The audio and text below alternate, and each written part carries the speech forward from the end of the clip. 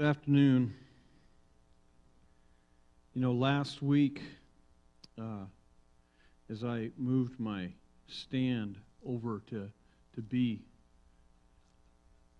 in the middle, yeah, did you hear the person back there? Dwayne was home last week, and he told me, he says, Chris, he said, I don't know if you did this on purpose just to mess with the type A people. Did you stand to the left on purpose? And I should have said, not that you're aware of, but I actually did not do it on purpose. So I'm just trying to keep the cameraman camera person on her toes back there. But good afternoon. We have been talking for the last couple of weeks about how Jesus is the fulfillment of the old covenant, the former agreement with God, and how he initiated and inaugurated a new way to be in relationship with God. And the book of John, of all the Gospels, tells this reality in a unique way, in a very unique way. Thank you. See, at the end of the book of John, we have this, that John writes this. He says, Jesus did many other things as well. If every one of them were written down, I suppose that even the whole world would not have room for all the books that would be. So from that, we can learn a lot about the book of John. For one thing, we learned that John selected his stories. He didn't include everything. It wasn't a star date to a 2475, here's what happened, kind of a book at all. In fact, what it was a book that was supposed to be theological. He selected the stories because he wanted us to know some really important things about Jesus and what he accomplished. And John's gospel is unique among the gospels because it's not just telling of the events, but it's a deeply theological consideration of what Jesus did and what Jesus means. And as such, sometimes it's hard for us people living in 2022 to grasp all of the context and the texture of what Jesus said and did and how John points it out for us. And sometimes we miss it. We miss it. So last week we were looking at John 7 and 8 and how Jesus is the bread of life. And how when they celebrated the Feast of Tabernacles, they were celebrating Jesus as the ultimate fulfillment of that feast, and that his body is the true manna that came from heaven. But there's another symbol in the midst of this festival that was hugely important. You see, the Feast of Tabernacles, or booths, celebrated and remembered God's provision in their wilderness journey. So not only was it the bread, not only was it the light where they lit the big giant candelabras because Jesus is the light of the world, but there's another one. See, God not only provided manna for them, but also he provided water. And today I want to talk about that symbol and how Jesus fulfilled that. But to truly understand it in all of its context, we have to go on a journey together. We have to remember the experiences of the people of God, and we have to see how they remembered them. And it's only when we do that that we can fully grasp all that John is saying. So it may feel like we're meandering a bit, but stick with me because it will be revealed. It'll all be revealed in the end. You see, water was huge in their journey across the desert, wasn't it? When you think about moving a large number of people and the animals across the wilderness, you cannot carry enough water to get very far. When Drake and I go hunting, we carry water in our packs enough for the day and not more because water is heavy. And you don't want to be carrying it around. But if you're trying to carry water for your animals, that would be even crazy. Their technology wasn't even to that point. It wasn't like they were on a 10-lane highway with rest area signs where they could pull off and get some more water. And so they were completely dependent on God for the water. In Numbers 2, 1 through 13, we have an important story about that. Now, there was no water for the community, and the people gathered in opposition to Moses and Aaron. And they quarreled with Moses and said, if only we had died when our brothers fell dead before the Lord. Why did you bring the Lord's community into this wilderness and that our that we and our livestock should die here. Why did you bring us up out of Egypt to this terrible place? It has no grain or figs or grapevines or pomegranates, and there's no water to drink." And Moses and Aaron went out from the assembly to the entrance of the tent of meeting and fell face down.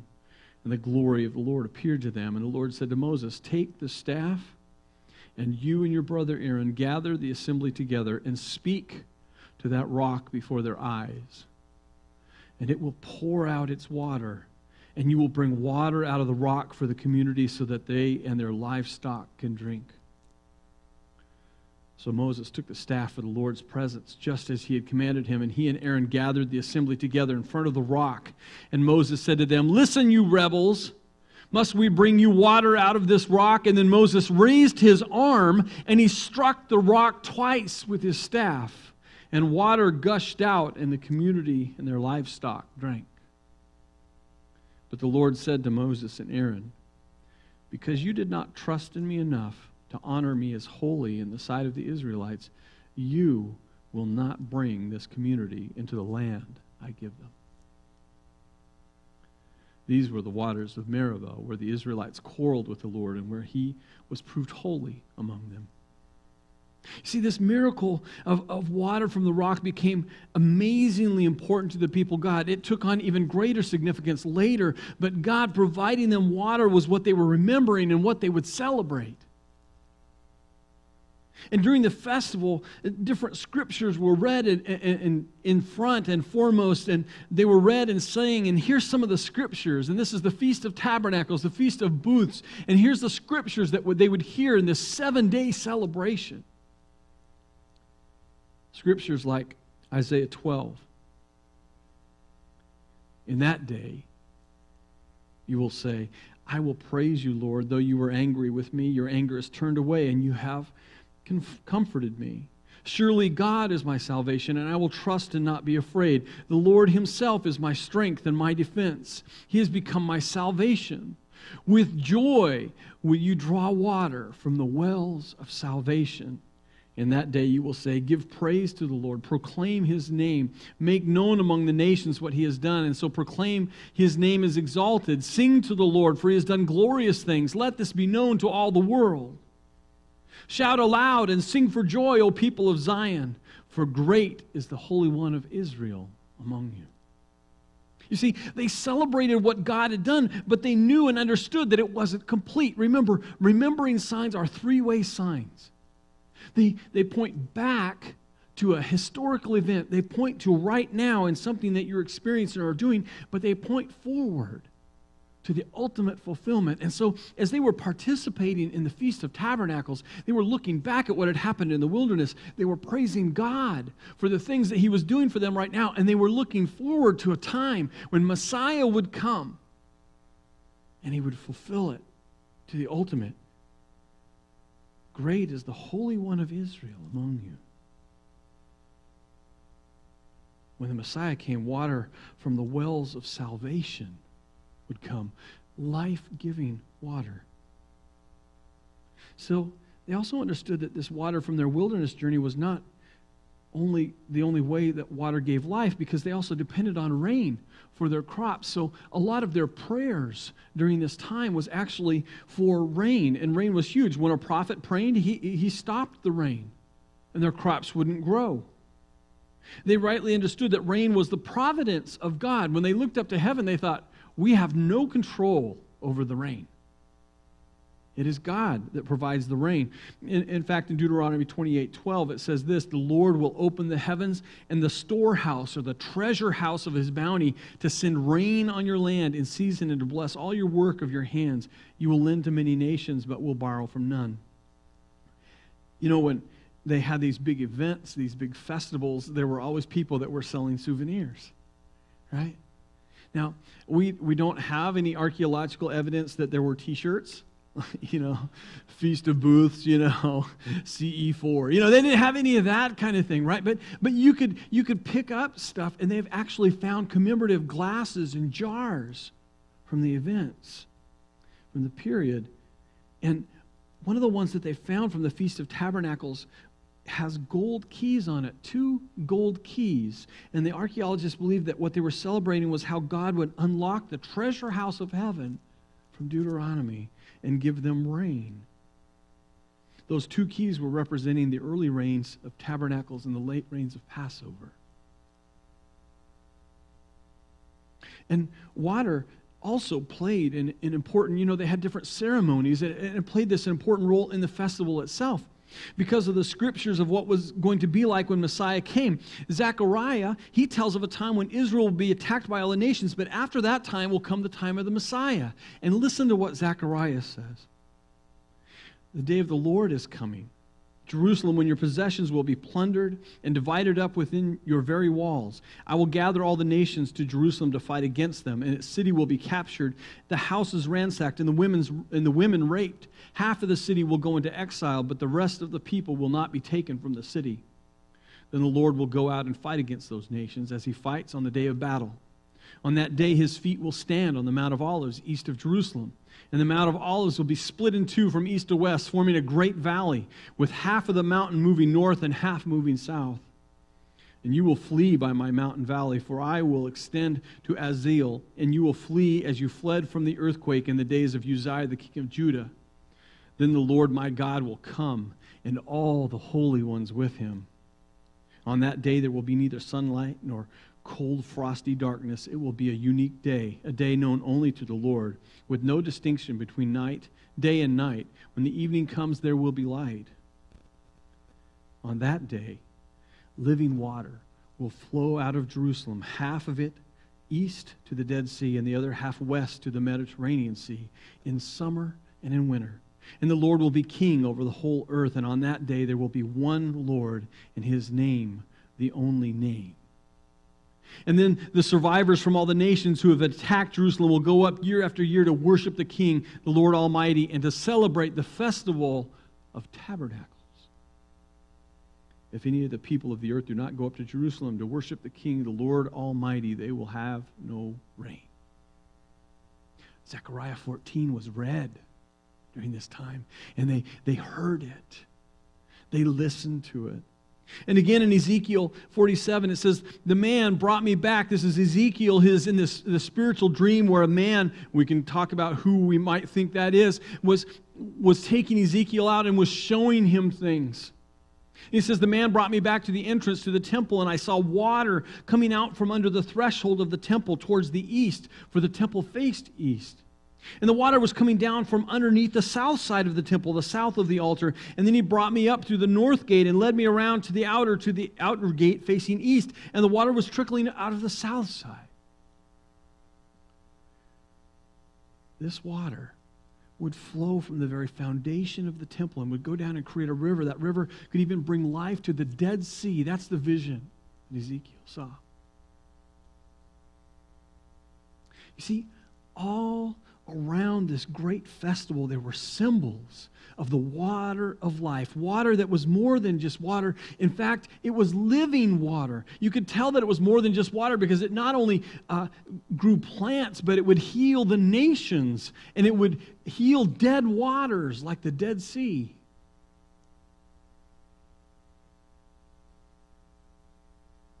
It was living water. And if we don't understand the importance of what had gone before, we're going to miss the very thing we were supposed to see from John. The people that were reading the book of John, they knew about the Feast of Tabernacles. They had attended, so they knew what the order of service was. They knew what the people did, what the priests would do, and what they were supposed to do, and all of this. And they understood what was going to happen. So, in one point, the priests would perform this ritual with water. And here's what would happen in that ceremony. It's called the water libation ceremony. And it began with these priests, and they would go down to the pool of Siloam. You might remember that pool because that was where Jesus healed a guy who was waiting for the angel to disturb it, and Jesus healed him right there on the spot. And the priests would go down to that pool, and they would dip a golden flagon that would hold about 2 pints of water, and they would dip it in there, and they would pull that water out. And a procession of men and women would accompany them as they went down there and as they came back. And as they came back through the south gate of the temple, which consequently is known as the water gate. And they would go up the ramp to the altar. And the people that were in the procession, they would be waving bouquets of palm and willow and myrtle branches. They would be waving them and celebrating. It was a great celebration, a festival. And during that time, they would sing Psalm 113 through Psalm 118. And as I was looking at that, and I was going, oh, wow, look at the neat things that are in these Psalms, I thought, well, if I just pick and choose some of the neat things, you're going to miss the flavor of what they were doing. So I'm going to read them for you, what they were reading, what they were singing as the water was going up. And they walked up from the pool of Siloam up to the altar. Here's what they were singing, Psalm 113.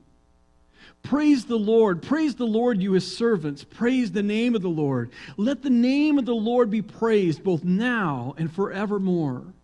From the rising of the sun to the place where it sets, let the name of the Lord is to be praised. The Lord is exalted over all the nations, his glory above the heavens. Who is like the Lord our God, or the one who sits enthroned on high, who stoops down to look upon the heavens and the earth? He raises the poor from the dust. He lifts the needy from the ash heap. He sets them with princes and with the princes of his people. He settles the childless woman in her home as a happy mother of children. Praise the Lord. Now, as I read these, don't just check out because I know it's a lot of words, but listen for the Messiah. Listen for the water of life. And then they would sing Psalm 114.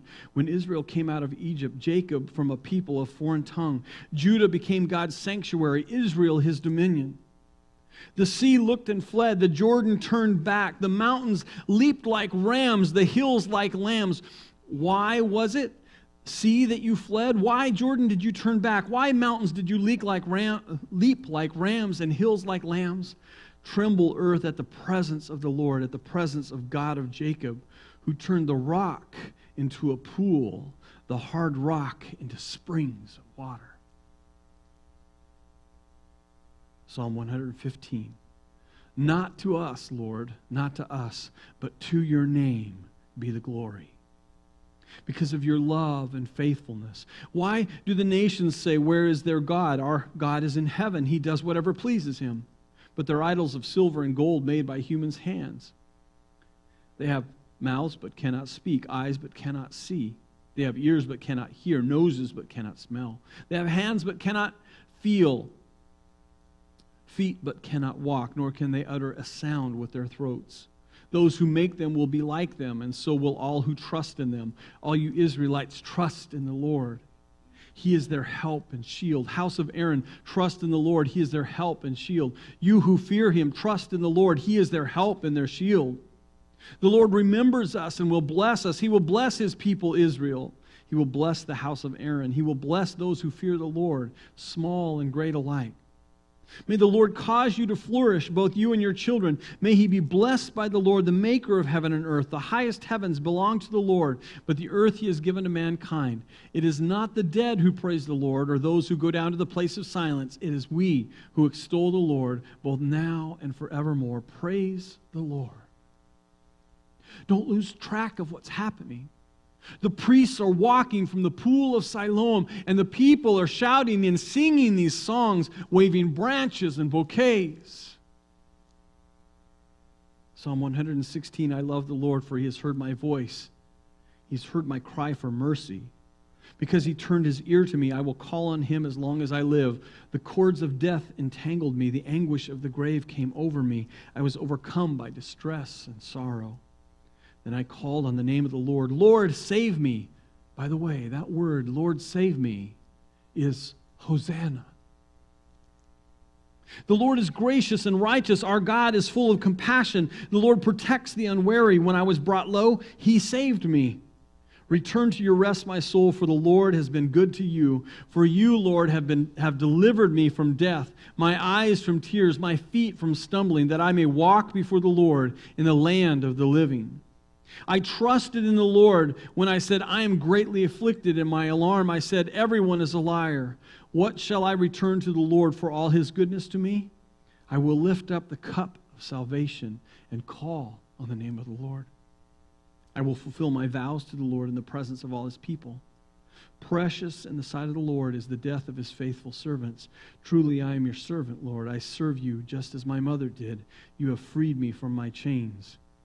I will sacrifice thank offering to you and call on the name of the Lord. I will fulfill my vows to the Lord in the presence of all his people.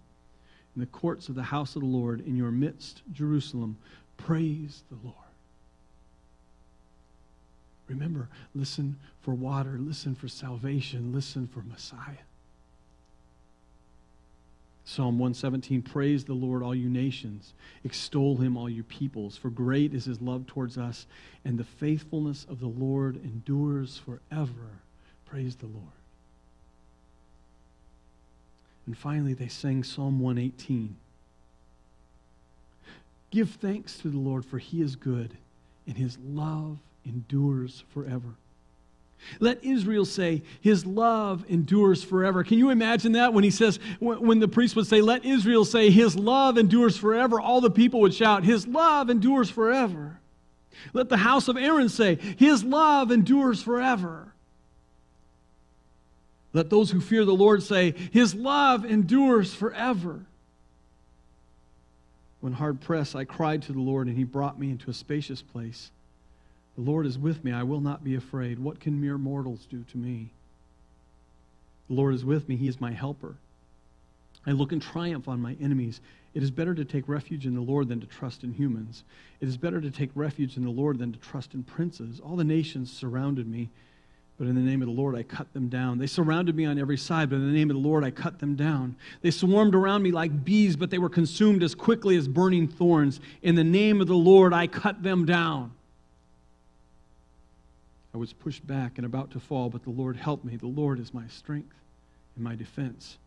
He has become my salvation.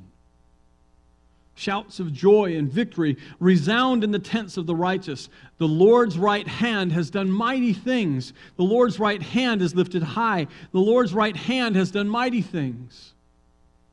I will not die but live, and I will proclaim what the Lord has done. The Lord has chastened me severely, but he has not given me over to death. Open for me the gates of the righteous, and I will enter and give thanks to the Lord. This is the gate of the Lord through which the righteous enter. I will give you thanks, for you answered me. You have become my salvation. The stone that the builders rejected has become the cornerstone. The Lord has done this, and it is marvelous in our eyes. The Lord has done this very day. Let us rejoice and be glad. Hosanna! Lord, save us. Grant us success. Blessed is he who comes in the name of the Lord. From the house of the Lord we bless you.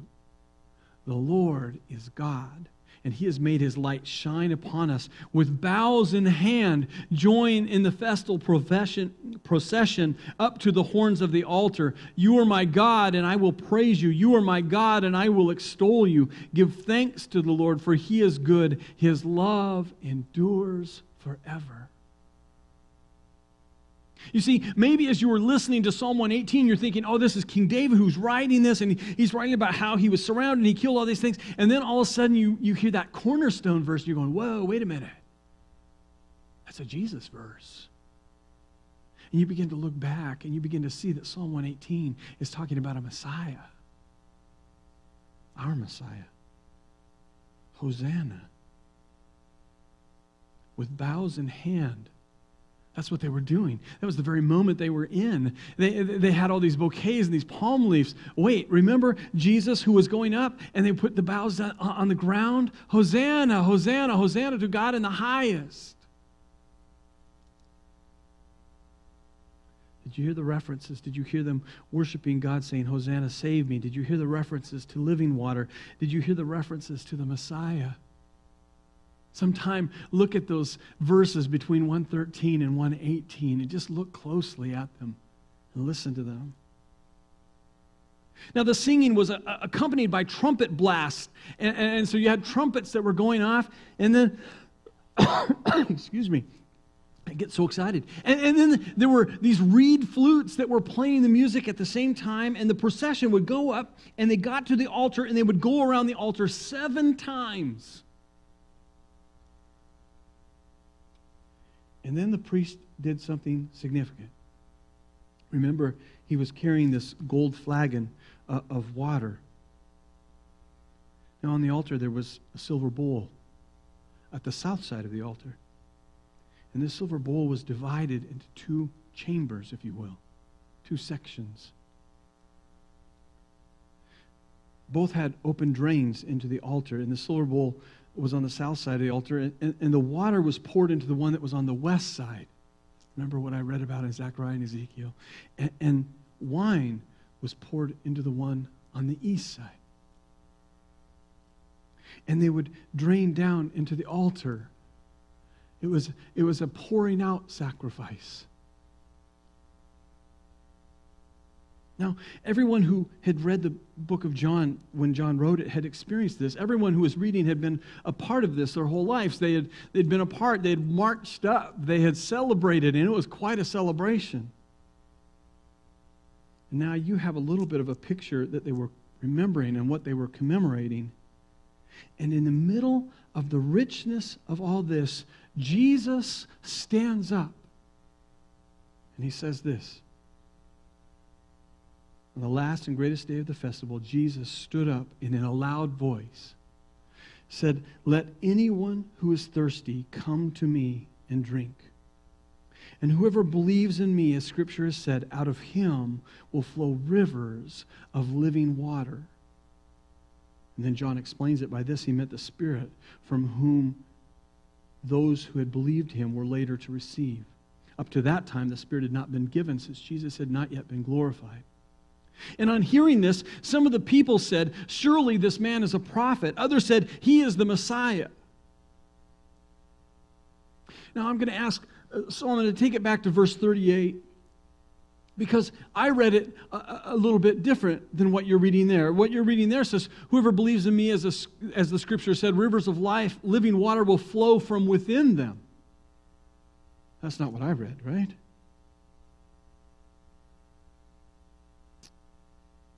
It's unfortunate, but this particular verse, I believe, has a translation issue. This particular verse, you'll see in your NIV, there's a little footnote, and when you look at the footnote down at the bottom, it has the version that I read. I actually think that the footnote version is the better one. You see, Greek has no punctuation, and so both are legitimate translations, and both have legitimate reasons for why they were translated that way, but I like the second one better. I wish they would have chosen it. That out of him will flow rivers of living water, because the living water John identifies later is that the Holy Spirit. John says this in John 16:7. "But very truly I tell you, it is for your good that I'm going away," says Jesus, "because unless I go away, the advocate will not come to you. But if I go, I will send him to you." The Scripture never identifies believers as the source of the Holy Spirit. Always, Scripture through and through identifies Messiah as pouring out living water, God as the source of living water, the Holy Spirit. And Jesus says, unless I go, then I won't send him. So it's good that I'm going, because when I go, I will send him down. And in that Messianic age, when we read Ezekiel and Zechariah, from this altar will flow living water. And Jesus says, "Come to me, all who are thirsty." Jesus is the fulfillment of the ceremony they were celebrating. He is the fulfillment. He is the one who came and then sent the Holy Spirit. Jesus is the source. Without him and his sacrifice, the Holy Spirit would not come. And so they were celebrating, but they had no idea what they were celebrating, the fact that Jesus would come. Messiah would come and the Holy Spirit would be poured out. Now, they did have some ideas that this was going to happen, because Joel 2:28-29, it says, "Afterward I will pour out my Spirit," says Joel, "on all people. Your sons and your daughters will prophesy. Your old men will dream dreams. Your young men will see visions. Even on my servants, both men and women, I will pour out my Spirit in those days. And Peter declares in Acts 2 that it's this very verse that was fulfilled when the Holy Spirit came on them in power. He says, right here, right now, what you're seeing is the fulfillment of this. So why is this important? Because Paul says this in Romans 8. Those who live according to the flesh have their minds set on what the flesh desires, but those who live in accordance with the Spirit have their minds set on what the Spirit desires. The mind governed by the flesh is death, but the mind governed by the Spirit is life and peace. The mind governed by the flesh is hostile to God. It does not submit to God's law, nor can it do so. Those who are in the realm of flesh cannot please God. You, however, are not in the realm of flesh, but the realm of the Spirit, if indeed the Spirit of God lives in you. You see, what I want to say today is simply this: trust in Jesus. Why? Because He is the fulfillment of the promise of that Holy Spirit that would come. And we can't please God without the Holy Spirit in our life. Oh, we can try, we can do all the rules, we can try and live a good life, but it won't be enough. We can try and remember the way we're supposed to do things, but it won't be enough. But when God's Spirit is living inside of us, then we begin to change from the inside out, and Jesus is the fulfillment of that promise that the Holy Spirit would come. He's the source of living water. So He can tell the people in the midst of that symbol, in the midst of that celebration, everyone who's thirsty, come to me. Just like I was the bread, I'm the water. Come to me. I will give you this living water. He was the fulfillment of the Feast of Tabernacles. But because this is John, there's a little bit more depth. Paul says this in 1 Corinthians 10, 1 through 5. I do not want you to be ignorant of the fact, brothers and sisters, that our ancestors were all under the cloud and that they all passed through the sea. They were all baptized into Moses in the cloud and in the sea, and they all ate the same spiritual food and they drank the same spiritual drink, for they drank from the spiritual rock that accompanied men. That rock was Christ. And remember what we read earlier, Numbers 2, 11 and 12, then Moses raised his arm and struck the rock twice with his staff, and water gushed out, and the community and their livestock drank. But the Lord said to Moses and Aaron, because you did not trust me enough to honor me as holy in the sight of Israel, you will not bring this community into the land I give them.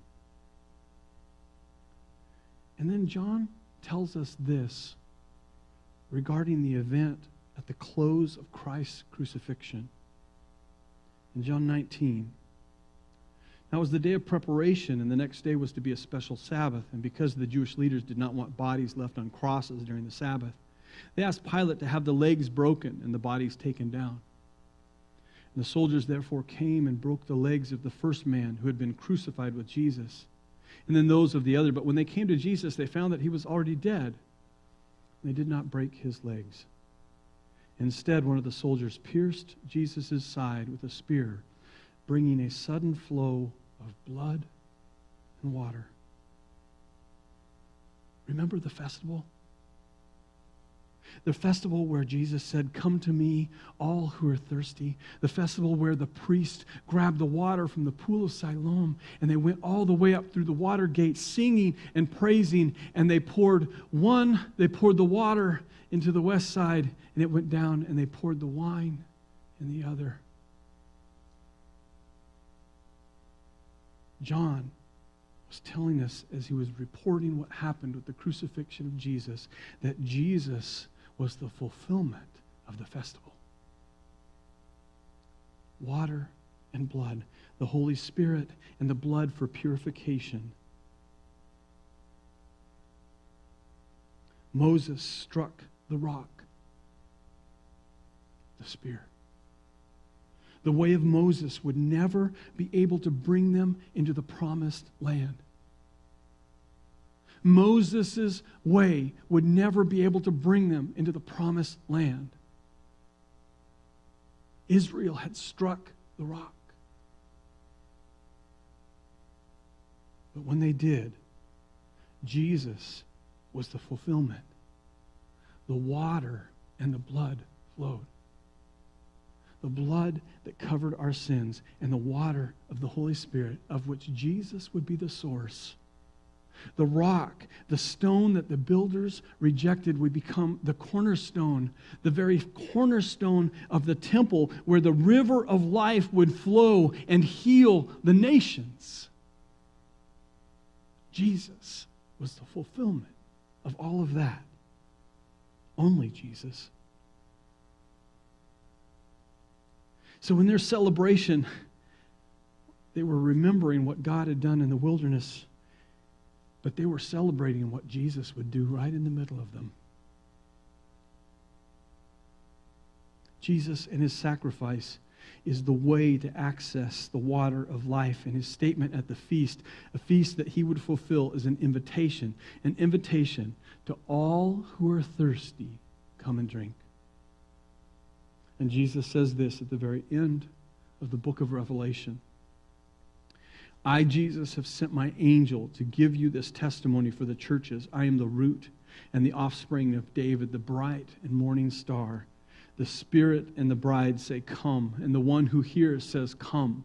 Let the one who is thirsty come. And let the one who wishes take the free gift of the water of life. If you are spiritually thirsty, trust in Jesus. Come to him, and he will forgive you from your sins, the blood that has flowed, and he will give you the water of life, because he is truly the source of the water of life. He's the fulfillment of the feast. Let's pray. Dear Heavenly Father, thank you so much for your word. And Lord, even though we as modern people have to work so hard at understanding the symbols of what happened then and there, still you've made a way for us to do it. And how amazing your word is, how interconnected it is, and how amazing it is that you have revealed through your word your story of salvation for us. And God, I pray we would trust in you for salvation. And we would trust that you would give us the Holy Spirit. You have poured out your Spirit on all flesh. That has already been accomplished. And yet we know that some have not trusted you. Peter says, repent and be baptized, and then you'll receive the gift of the Holy Spirit. And so I pray, Lord, that if anyone hearing my voice has not repented, given their heart to you and been baptized, that they would do that, Lord, so that they are able to receive the gift that you paid such a price for, allowing your Spirit to be poured out on us. Come, Holy Spirit. Come, Holy Spirit. We thank you and praise you, Jesus, for being the source and doing that for us. In Jesus' name, amen.